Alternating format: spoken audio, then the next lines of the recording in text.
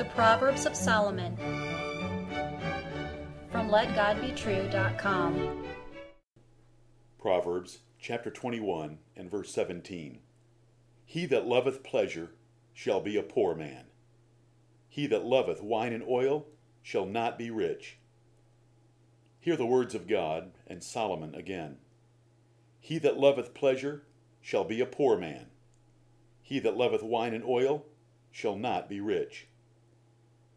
An easy way to get richer is to stop spending. This is precious wisdom. God cares about your financial success, and He inspired King Solomon to write this proverb that is now before your eyes. It is not the high cost of living that hurts most people, but the cost of high living. The typical American is addicted to an extravagant lifestyle that keeps him poor and stressed. The pleasure, wine, and oil of Solomon's day are the entertainment, toys, and eating out of today. Individuals, businesses, and the nation are financially sick and dying due primarily to excessive spending. Most spend more than they need to spend, but many men crave pleasure and luxury, and they spend themselves into poverty. These people are always in financial trouble, but they never stop wasteful spending. They are convinced they deserve and need the things they buy. They will always be poor. Though many of these people have adequate or better income, they spend it all and then some. Bankruptcies of all kinds are on the rise. Benjamin Franklin, a founding father of America, summarized Solomon by saying, "A penny saved is a penny earned." Reducing your spending is the same as raising your income. If Ben were writing today, with the average marginal tax rate of 28% in America, he would say, "A penny saved is 1.4 pennies earned," reflecting the tax effect of income taxes. If that sentence lost you, reducing expenses by $1,000 is the same as increasing your income $1,400 for the average taxpayer. Some men live within their means, but most do not. In economic theory, the desire to increase spending as income rises is the propensity to consume. In America, it is often greater than 100%. Spending increases faster than income, and they cover the difference with credit cards, installment debt, and mortgage debt.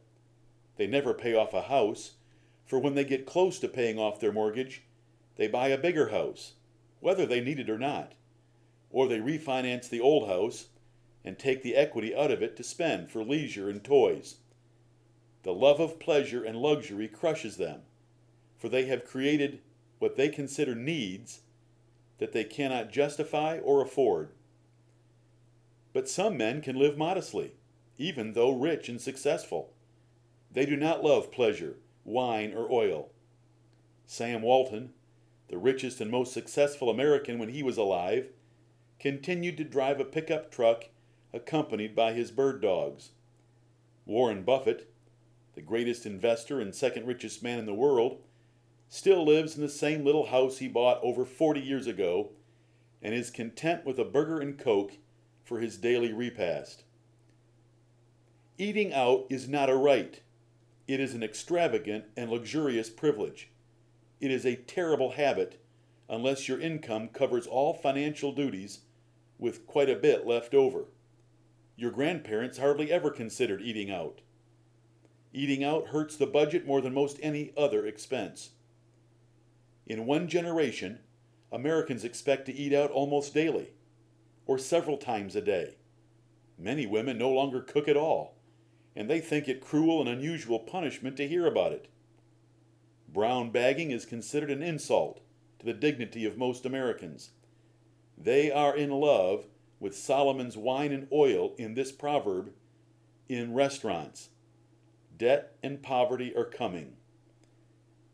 Rejecting economy, most restaurants pander to gluttony. In a nation craving convenience and extravagance, They are the popular places to be. You must spend more to obtain the original pleasure. For $200, a couple is enticed to eat 5,000 calories each with drinks, appetizers, soup, salad, entree, dessert, taxes, tip, babysitting, and gas. For $20, they could have had a carpet picnic at home of wine, Italian bread, and cheese with candles in the bedroom, and they would have not have been bloated and tired when they went to bed. There are many things you think you need that you do not need. They are the pleasures of this proverb that you should restrict and limit to fit your income. You do not need a cell phone, iPad, or related toys with expensive monthly contracts. You do not need more vehicles than workers in the household. You do not need cable, since you can stream anything. You do not need a gym membership. Work out at home. You do not need to shop at the mall. You do not need trips, vacations, or recreation beyond what you can do at home. You certainly do not need a pet, especially a dog, for they can be expensive. Add it up.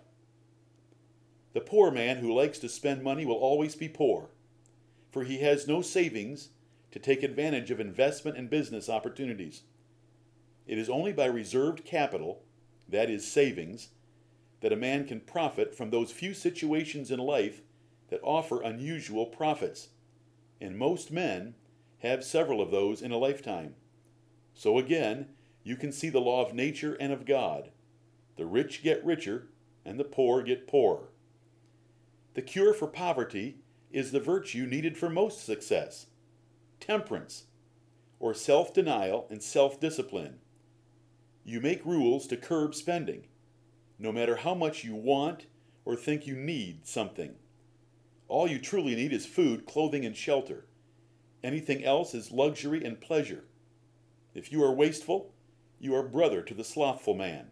Proverbs 18:9. If you are wasteful, you are brother to drunkards and gluttons. Proverbs 23, verses 20 and 21. You may need to be drastic. Throw your television out. You will save your soul and avoid aggressive advertising. Throw away your credit cards. You will hinder impulse buying and avoid the highest interest rates in the market. Vacations are not a right. They are luxurious privileges of those who have their finances in order. Reject the pride that says you cannot buy used cars, homes, furniture, appliances, or even used clothing. Your children, especially infants, do not need the latest anything, and nor do you. You live among spendthrifts. You face high advertising and peer pressure all day. Federal and state governments go deeply into debt to cover wasteful spending. Businesses and consumers follow them, all greedily gorging on comfort, extravagance, luxury, and pleasure.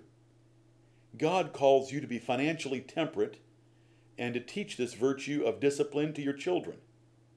Real financial independence is living within your means and trusting your Heavenly Father.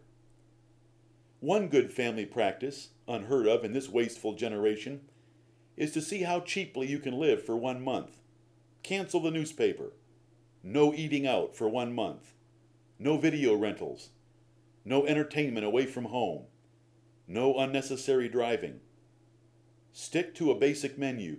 Turn off lights and set the thermostat back a few degrees. You can teach your children to appreciate what they are used to, and you can show how to economize if and when necessary. Another good family practice is to live on a budget, something governments and most citizens no longer do.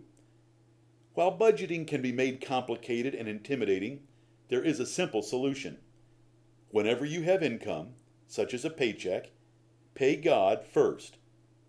Make your savings contribution second.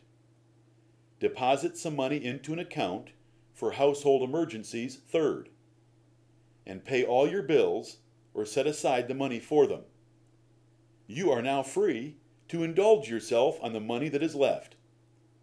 Most will realize they need more income, which means they have been living above their means and are fools on the way to the poorhouse. Loving the pleasures of this world will also make a man spiritually poor. For you cannot love this world and Jesus Christ. They are mutually exclusive. He demands your total devotion to him.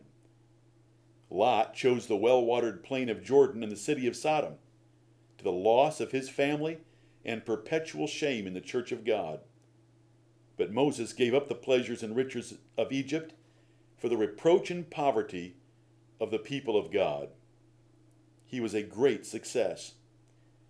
If you mind earthly things, the lusts and pleasures of this world, you are a belly worshiper, according to Philippians 3, verses 18 and 19.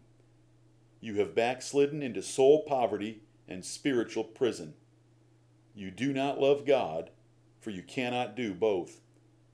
It is the love of money and the things it can buy that steal and destroy the souls of men. If you instead choose to lose your life for Jesus Christ, only then will you truly find it. Amen.